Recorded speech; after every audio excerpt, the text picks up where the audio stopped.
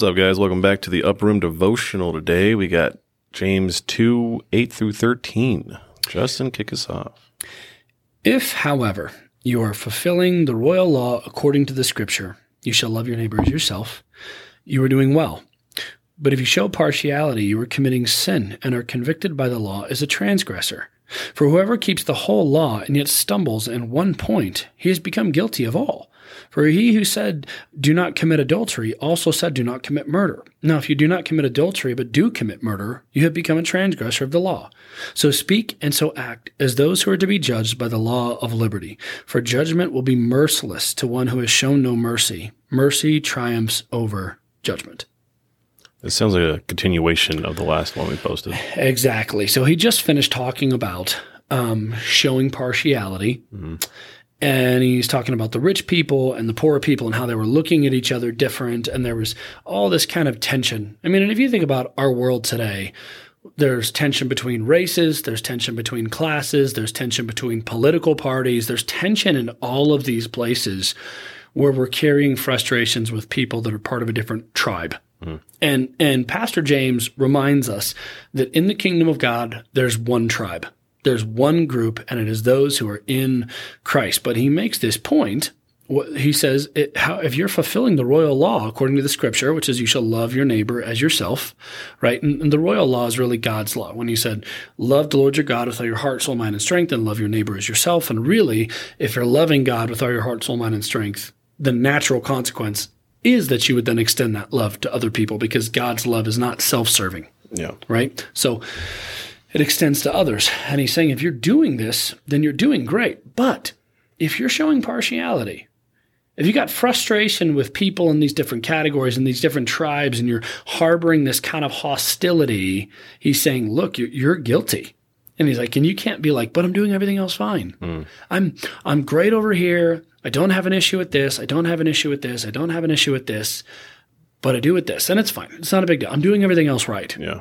And he's saying, if you're harboring unforgiveness, if you're harboring a bunch of frustration towards a particular person or a particular people group, and he says, you're not letting them off the list. He says, don't you get it that you can't live in freedom if you're not actually obeying what God has told you to do? You're putting yourself back under bondage. It's like this. If you had like 15 big old iron chains on you and you take off 14 of them and you still can't move, you're still stuck in this one place, but you're like, but I've gotten all those other chains off. So I'm basically free. Yes, but the thing that still nailed you to the ground is there. You refuse to take this one off. You refuse to let it go. And he's saying, listen, just because you've stopped doing this doesn't mean you're free because you're still refusing to do that. And in the context here, he's saying, listen, if you've stopped being, sinning in these two areas, but you still have partiality in your heart, if you've stopped sinning in these areas, but you're still frustrated and having bitterness or anger at this particular person or these particular people, you're still guilty and you're still in bondage. Yeah. And what you're doing is you're trying to be a judge. You're saying, no, I'm doing the right thing. I'm the right person. And I am not going to be like you. And he says, so speak and so act as those who are to be judged by the law of liberty. And what does this mean? God gives liberty to those who are letting other people go. God gives liberty to other people who are letting other people go. This is why Jesus says, if you don't forgive others, you won't be forgiven. Yeah. What it means is, if this chain that's holding you down is bitterness or unforgiveness or judgment towards another person in a I'm not letting you off the mat kind of way, then actually you're keeping a chain to yourself and you're not going to be able to move forward because you're refusing to let somebody else go. You have to release this bitterness, this unforgiveness, this frustration, or you're actually keeping yourself pinned. And he says this, for judgment will be merciless to one who has shown no mercy. Mercy triumphs over judgment. So what this means is we look at people and we're like, yeah, God, but they did this. Right. And he's saying, listen, if you continue to show them judgment, then what you're going to receive is judgment. And what that means is you're not leaving the spot that you're at. You don't get to walk in freedom if you decide to be the judge. Because the way that you're judging people is going to be dosed right back to you, and it's not going to go well. But if you show other people mercy, the way that Jesus showed other people mercy, then you don't stay chained to this particular area. You're not stuck in this place.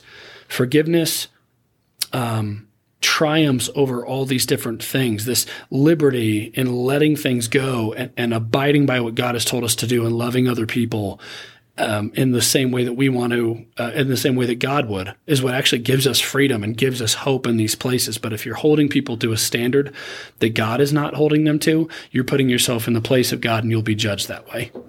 Makes sense to me. Yeah. So this picture, guys, is really a reminder in your own life. And I think it's important that we really hammer on this. We don't get to pick and choose our favorites with what's sin and what's not sin. Yeah. We don't get to decide for ourselves what's okay and what's not okay because of our story. These Israelites had been taken advantage of by a lot of people. They had been treated very badly. Their stories were very hard. And James is saying you do not have the right, even with your story and even what has happened to you, to hold them to a standard that God is not. Yeah. You have to let them go. And if you continue to hold people to standards that God is not holding them to, you're under condemnation, you're not free, and you're actually the reason why. You're keeping yourself in bondage. And so I would just tell anybody who's in that spot, man, forgiveness is not an emotion. Forgiveness is a choice every single day to not hold something against someone and treat them as though everything is absolutely everything's forgiven or let go of. And that doesn't mean you trust somebody who's hurt you again in the same way, but it does mean that you don't treat them differently anymore. Nice. And so, Tim, I think it'd be cool today if we just said a quick prayer for anybody who's struggling with that. Yeah. So, Father, we just go before you today and we acknowledge that we are people, Lord, who we carry a large capacity for remembering people that have hurt us, circumstances and things that have hurt us, God, and oftentimes bitterness and frustration and judgment towards groups of people or individuals who are involved in those circumstances, God. And today we just hand those things back over to you. Lord, I don't ask that you would help us forgive, God. We tell you today that we do forgive, and we're choosing to do that. And Lord, we receive your Spirit today.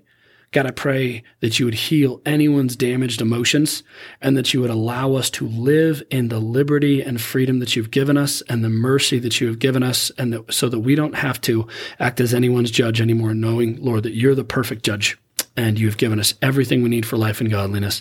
Allow us to walk in that freedom every day from here on out. We pray in Jesus' name. Amen. Amen.